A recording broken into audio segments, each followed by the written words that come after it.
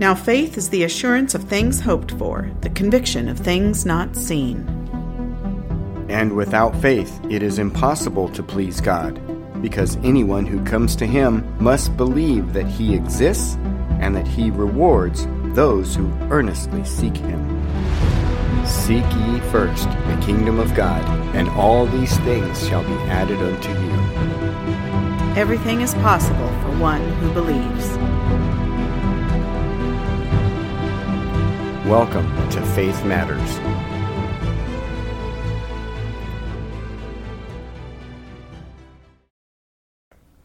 Okay, it's chapter 14, right? In the Faith Matters segment for the Book of Signs. Right. But before we go to that, we're going to talk about just a little bit more of what happened this week, and that is something we've been doing since the beginning of the year of 2022. In fact, we started the month before. It was actually the Advent season. In Christmas time of last year, we started doing a daily devotional on the air.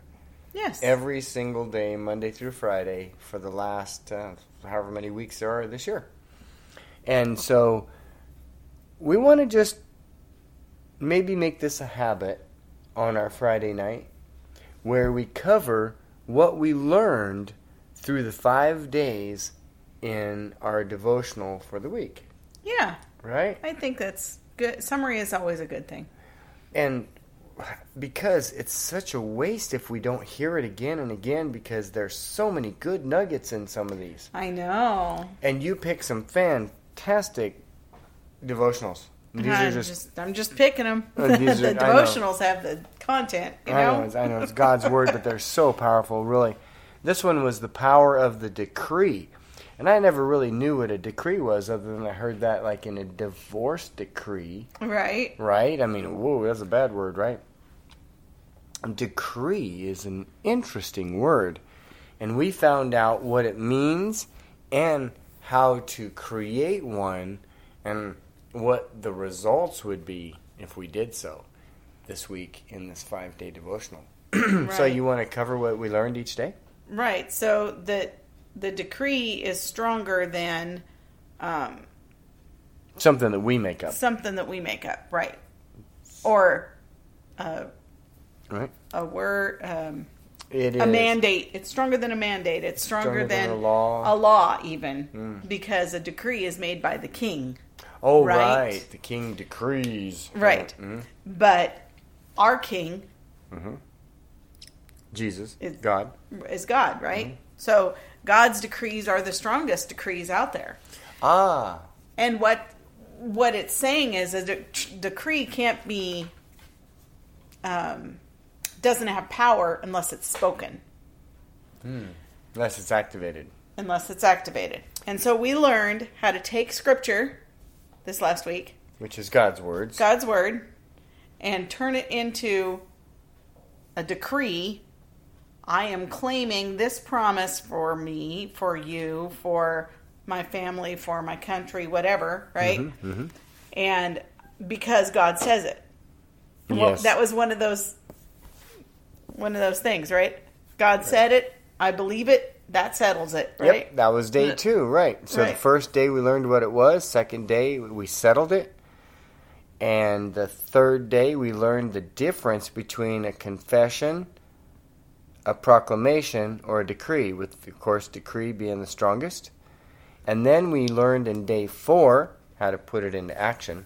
Right. And then, finally, we learned how to write our own decree.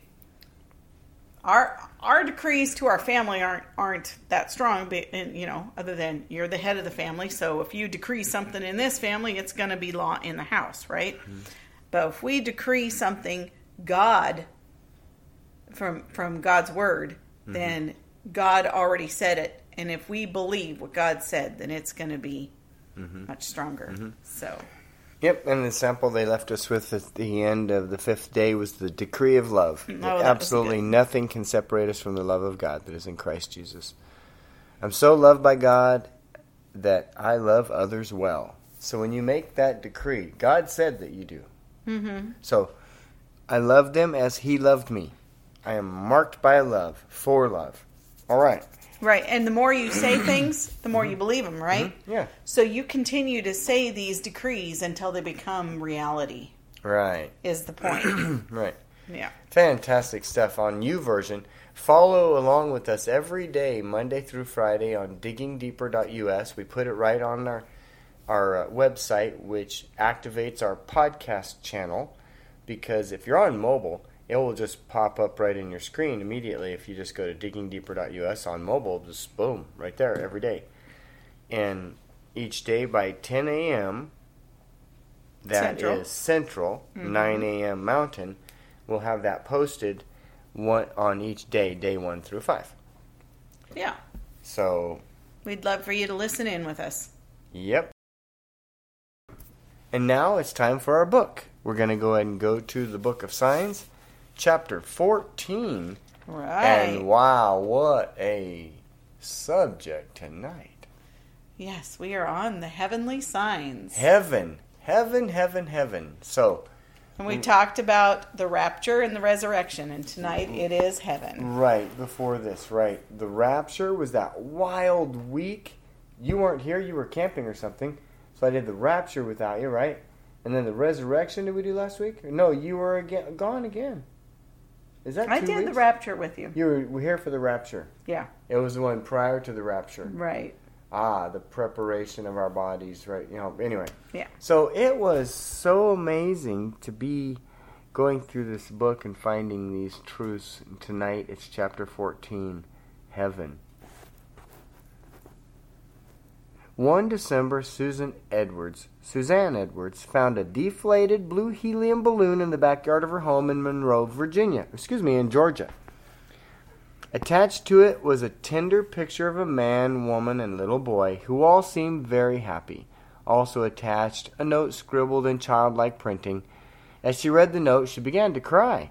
It said, "Dad, I wish you were here so we could have fun together. I wish you a Merry Christmas. I hope you tell God to give me those presents.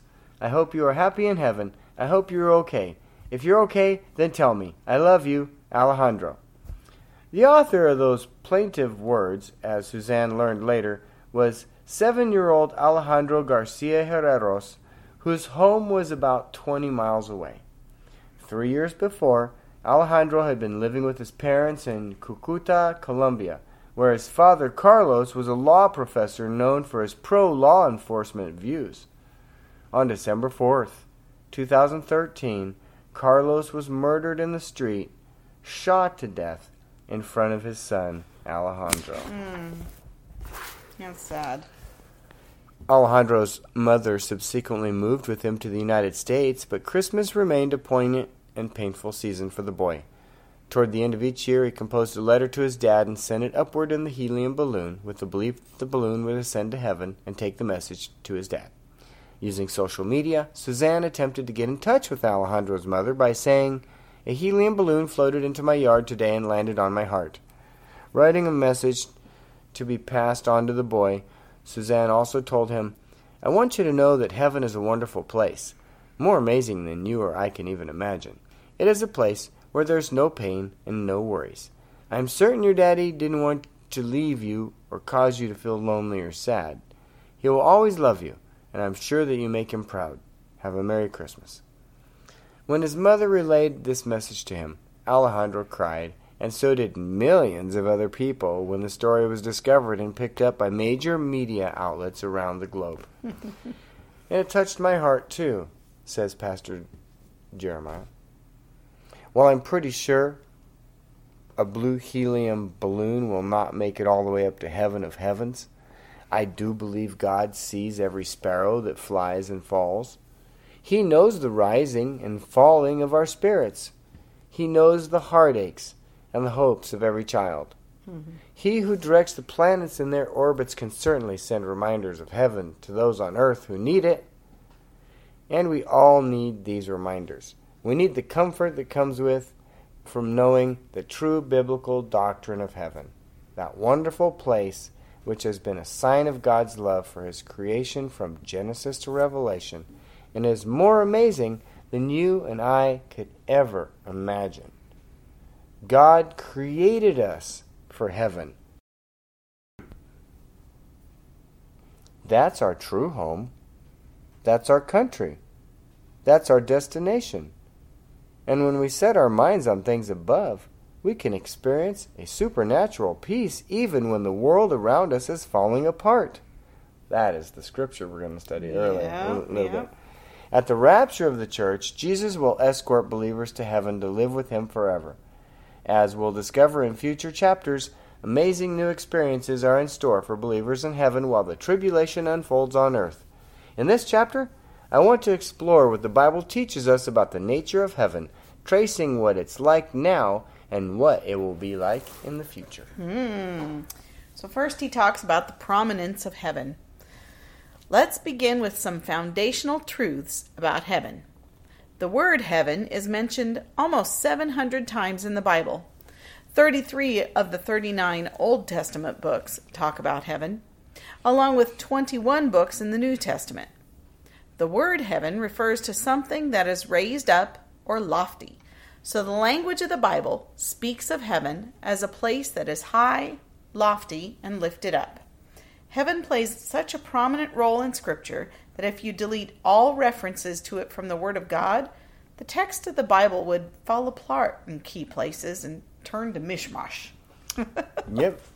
And also he demonstrates the plurality of heaven here.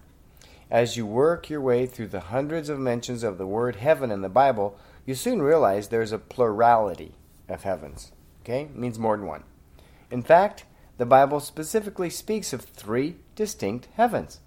When the Apostle Paul wrote to the Corinthians about his visions and revelations, he told them of a time when he was caught up to the 3rd heaven. 2 Corinthians 12:2. That clearly implies there's also a 1st and 2nd heaven. Right. So what's the first heaven? That's easy. The first heaven is the atmospheric heaven, the sky, with its clouds, birds, and life-giving oxygen. Yep. Isaiah 55:10 and 11 says, "For as the rain comes down and the snow from heaven, and do not return there, but the water, earth, and make it brought forth and bud, that it may give seed to the sower and bread to the eater, so shall my word be." In this passage, the word heaven refers to the atmosphere that yields the rain and snow to the earth. We live in a privileged planet surrounded by thin layers of gases, mainly nitrogen and oxygen, that make life possible. Traces of the Earth's atmosphere stretch 300 miles into space, but it doesn't abruptly end. It simply tapers off gradually. The most vital resources of our atmosphere are within 10 miles of the surface of the Earth, and God custom designed them to sustain life. No other known planet in the entire universe has an atmosphere like ours, and this is the first heaven. His word does not return void. Correct. That was in there. Just like the rain that comes to the earth, it shall not return and be void. It's there to make the seed grow. Mm-hmm. In our devotional this week, Mm-hmm. that same verse was referenced. Yep. Isn't that weird? The same chapter. I mean, we're talking about 2 different books here, 2 different studies that started at 2 different times. Okay? Crazy, huh? Right. Well, that's just how God works. He throws things in. Yeah. But how does he pay attention to those tiny little details, line up those scriptures so that they're both in our same segments? I mean, it's that crazy. So the second just heaven. that big. Yeah, the details. The details are amazing. So the second heaven is the vast universe in which we live, filled with billions of stars, planets, dust clouds, meteors, and galaxies. The story of the creation of the second heaven is told in Genesis 1:14 through 17. Then God said, "Let there be lights in the firmament of heavens to divide the day from the night, and let them for the signs and seasons be for days and years, and let them be for lights in the firmament of the heavens to give light on the earth." And it was so. Then he made 2 great lights, the great light to rule the day, and the lesser light to rule the night. He made the stars also. God set them in the firmament of the heavens to give light to the earth. The psalmist referred to the second heaven when he wrote, "The heavens declare the glory of God, and the firmament shows his handiwork in Psalm 19:1. Jesus said that at the very end of time, the sun will be darkened and the moon will not give its light. The stars will fall from heaven. Matthew 24:29. These are all references to that second heaven, the stellar skies. Outer space. Third one. The third heaven, though. The third heaven is the one Paul had in mind when he wrote, I know a man in this heaven, the heaven of heavens, the highest heaven, is the locale of the throne and the dwelling place of God. It is paradise. It is our eternal home. This is where we will soon live side by side with God and with the angels and with the redeemed of all the ages. So, the place called heaven. It's important for us to realize the third heaven is just as real and just as literal as the other two heavens. Which, I'm glad I got this part to read because, I was wondering, and I bet you were too. Is this third one just as real and literal? Well, the Bible refers to it as a place, a word that implies a specific literal location. In John 14:1-3, Jesus said, Let not your heart be troubled. You believe in God, you believe also in me. In my Father's house are many mansions. If it were not so, I would have told you. I go to prepare a place for you. And if I go and prepare a place for you, I will come again and receive you to myself, that where I am, there you may also be. Jesus spoke those words in the upper room on the night before his death. How prophetic. Right? He had just told his disciples he would die for them on the cross. He explained he would be buried and resurrected and that he would return to heaven. They were confused by this and filled with sorrow, but Jesus told them they shouldn't be troubled. He said, I go and prepare a place for you. The Greek word used in John 14:3 is topos, which strictly refers to a place that can be located, a real place. The Apostle Paul spoke of Christ as ascending to heaven to sit at God's right hand in the heavenly places. Jesus doesn't intend for us to live in a vapory netherland, in a disembodied and haze where we have no body. Dismembered or disembodied. Disembodied haze, or a blissful but intangible state of mind. Nah, he doesn't want all that crap. No, the Bible refers to heaven as a specific place. It's not going to be some dreamy la-la land, okay? And we're not going to be ghosts. No, we're not going to be invisible floating around and stuff like that. Right. Sometimes the Bible refers to heaven as a country, which implies vastness of territory. Sometimes it's referred to as the celestial city, which brings to mind buildings, streets, residence, and activity. Sometimes heaven is referred to as a kingdom, which speaks of organization and government. If the passage I quoted from John 14, Jesus referred to heaven as my Father's house. That's a little different, isn't it? There's something intimate there, sweet and personal about heaven when we talk about it as my Father's house. That's a lot better than those other ones. It's no longer an empty space. In our mind's eye, we see a home, a welcoming. Jesus promised that if we put our trust in Him, He will prepare a place for us in our Father's house that will serve as our heavenly home. Man, He's even going to make space for us. Yep. This is incredible. There's nothing imaginary, hypothetical, or intangible about that.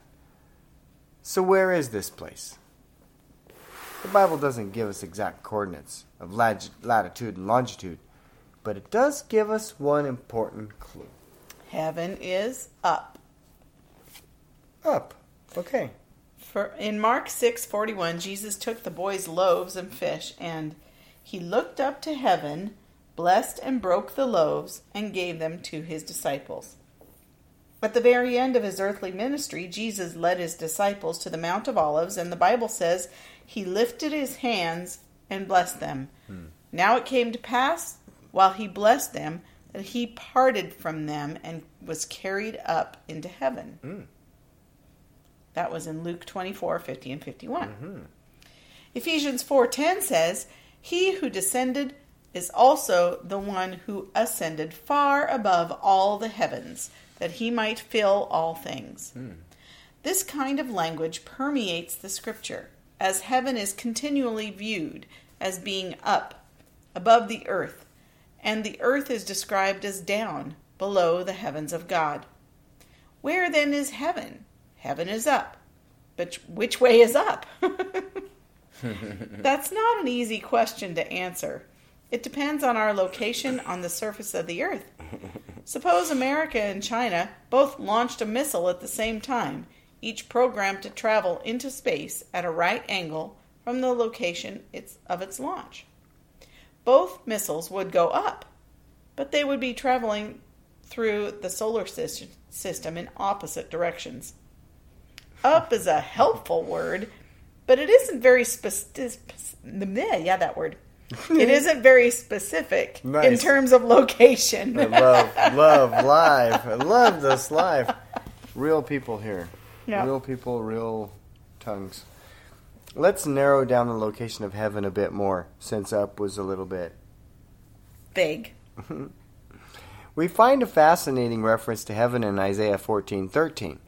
In the passage that speaks of the moment Lucifer was evicted from heaven following his rebellion against God. Notice the terminology. The Lord told the devil, "You have said in your heart, I will ascend into heaven. I will exalt my throne above the stars of God. I will also sit on the mount of the congregation on the farthest sides of the north." The last phrase is a reference to the third heaven. The farthest sides of the north. No matter where you are on earth, north will always be up. Interesting.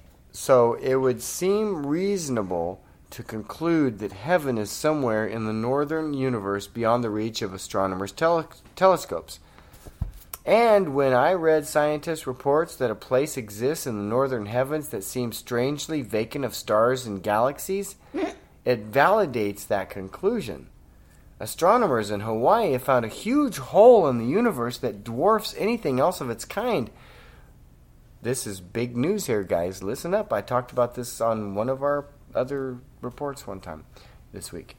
One report tells us this super void, which is 1.8 billion light years across, is the largest known structure ever discovered in the universe.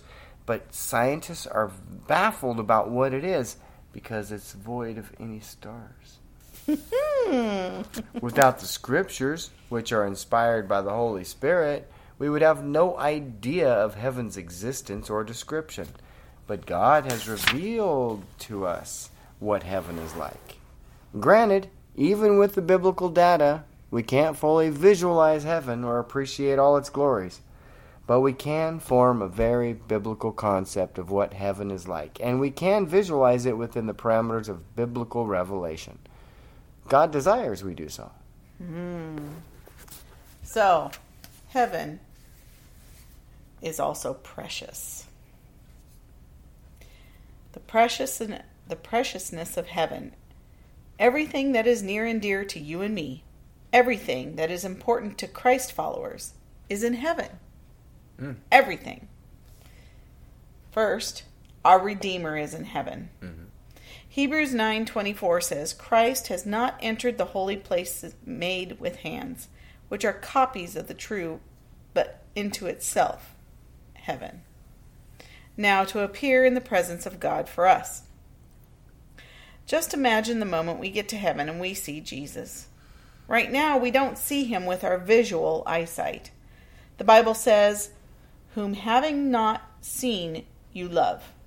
Though now you do not see him, yet believing, you rejoice with joy inexpressible and full of glory.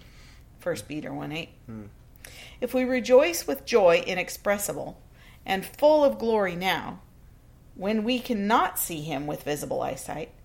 Think of our joy and glory when we can. Everything else will pale into insignificance. Revelation 22:3-4 says, "The throne of God and of the Lamb shall be in it, and his servants shall serve him. They shall see his face." Our relationships are in heaven. This was a big one for me. Like, okay, so we've been taught a lot of different things as kids. A lot of people have, and we're not kids anymore. But over the years, we've heard a lot of different things taught. Right. And obviously, we know that dogs aren't in heaven. But even though that's a fun movie, Yeah. but there's I've always heard that. For some reason, I had heard that we wouldn't necessarily know each other in heaven. We would just kind of all be equals and whatever. But that didn't make sense to me that we wouldn't know each other. So This is a great chapter right here, a great paragraph to read. It's short, but I'm going to go ahead and get this one. Our relationships are in heaven. Second, heaven is precious because our relationships continue there. Our loved ones who have died in Christ are all in heaven. My father told me toward the end of his life, this is Dr. Jeremiah talking, he said, David, one of the things about getting old is this. One day you begin to realize you have more friends in heaven than you have on earth. He was right about that. It happens gradually, but surely as we age. Our resources are also in heaven. The Bible says, "Blessed be the God and Father of our Lord Jesus Christ, who according to his abundant mercy has begotten us again to a living hope through the resurrection of Jesus Christ from the dead, to an inheritance incorruptible and undefiled that does not fade away, reserved in heaven for you." 1 Peter 1:3-4. When you became a Christian, God became your Father, and he made you an heir. We are heirs of God, and the Bible is full of information about our inheritance. In Ephesians it says, "In him also we have obtained an inheritance." 1:11. Colossians 1:12 says we are qualified in Christ to be partakers of the inheritance of the saints in the light. Hebrews 9:15 says we are called to Christ to receive the promise of the eternal inheritance.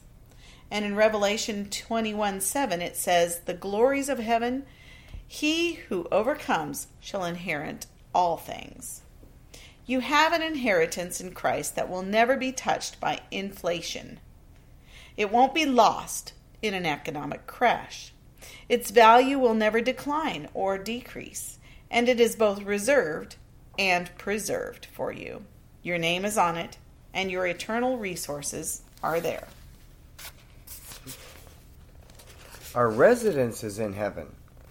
Heaven is also precious to us because our residence is there.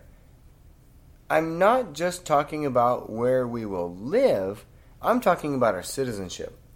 When we become Christ followers, we become residents of heaven.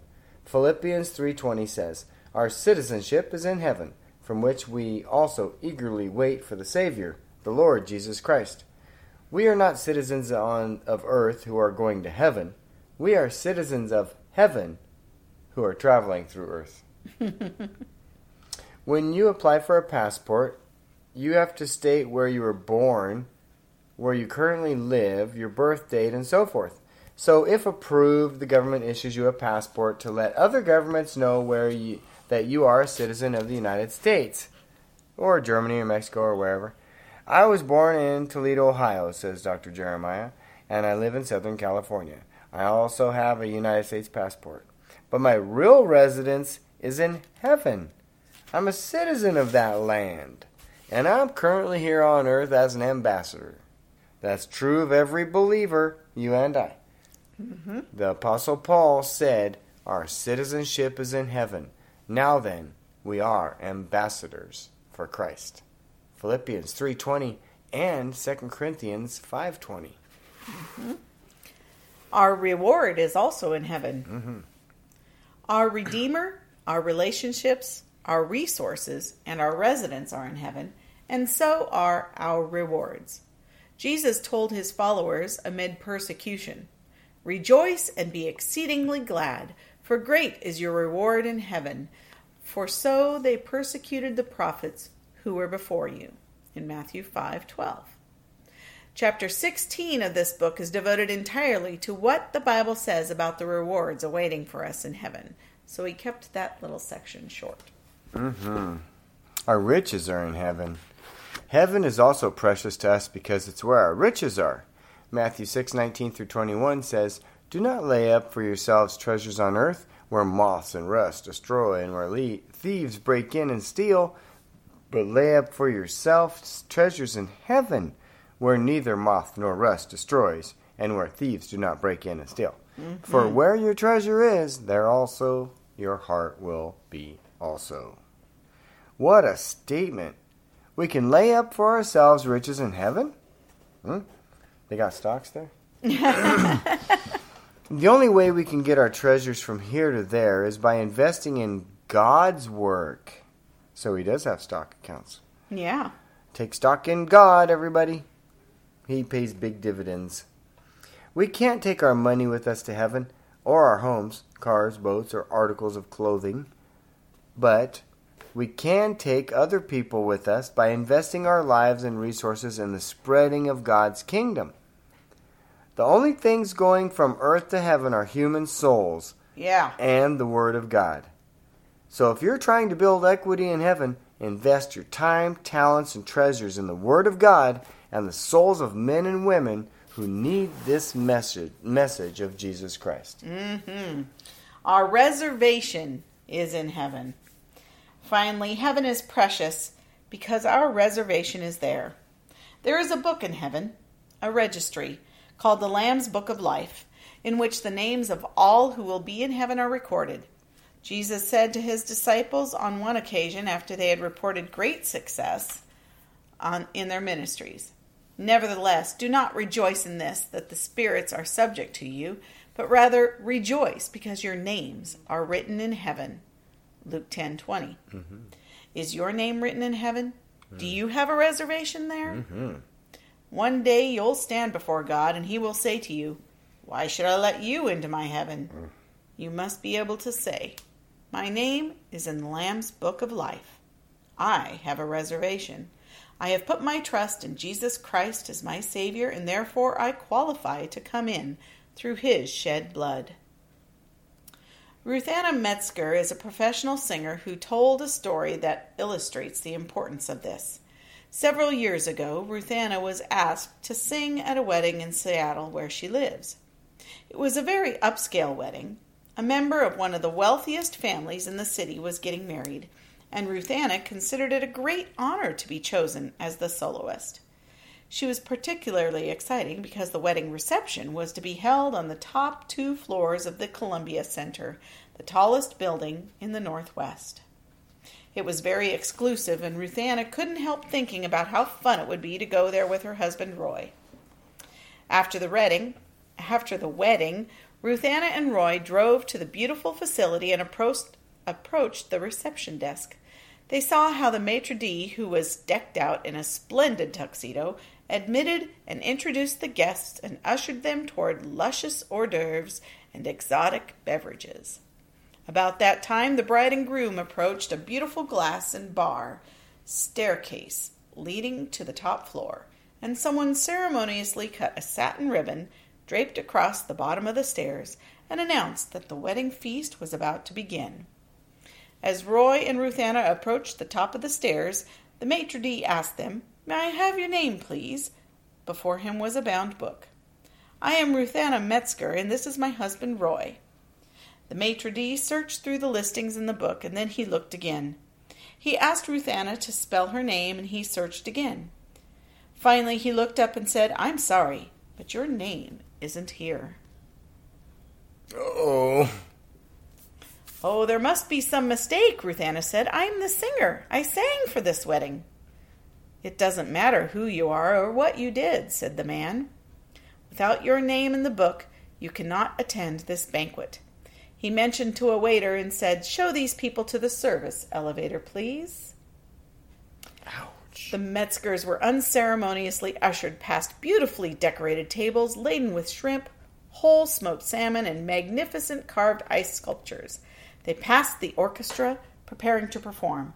All the musicians were resplendent in white tuxedos. The Metzgers were led past the guests, enjoying the food, the fellowship, the views, and the opulence of the moment. And the waiter took Ruth Anna and Roy to the service elevator, ushered them in, and pushed G for the parking garage. Damn. The Metzgers were stunned to find themselves out in the street, driving home in silence. Somewhere along the way, Roy looked over and asked, "Sweetheart, what happened?" She said, "When the invitation arrived for the reception, I was very busy, and I never bothered to return the RSVP. Besides, I was the singer. Surely I could go to the reception without returning the RSVP."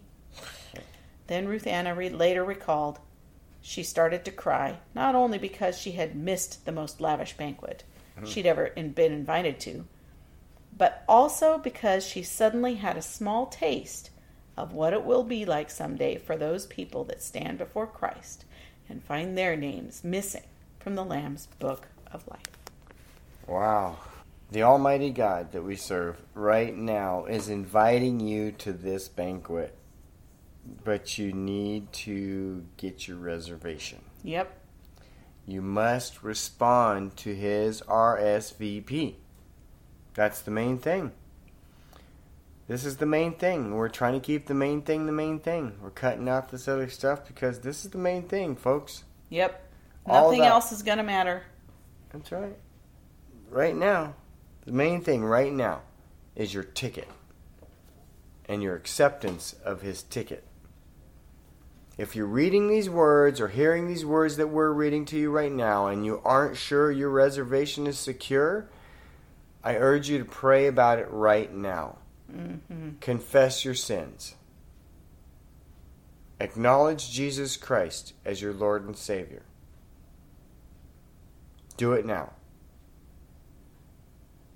Dear Lord, I'm so sorry for my sins. I admit I'm a sinner. I need your help. Lord, I acknowledge that you are Lord. You're Jesus Christ, our Lord and my Savior, and you died for my sins. Thank you. You are my Lord and Savior. I wish to follow you. Amen. Do that simple thing right now. Turn your life over to his control and accept his free offer of the gift of not missing that big banquet. And that's not just one banquet. That's eternal life with him. For God so loved the world that he gave his only begotten Son, that whosoever believes in him should not perish, but have everlasting life. Amen. Amen. Don't worry about anything. Instead, pray about everything. Tell God what you need and thank him for all he has done. Then you will experience God's peace, which exceeds anything we can understand. His peace will guard your hearts and minds as you live in Christ Jesus. And now, dear brothers and sisters, one final thing. Fix your thoughts on what is true and honorable and right and pure and lovely and admirable. Think about things that are excellent and worthy of praise. Then the God of peace will be with you.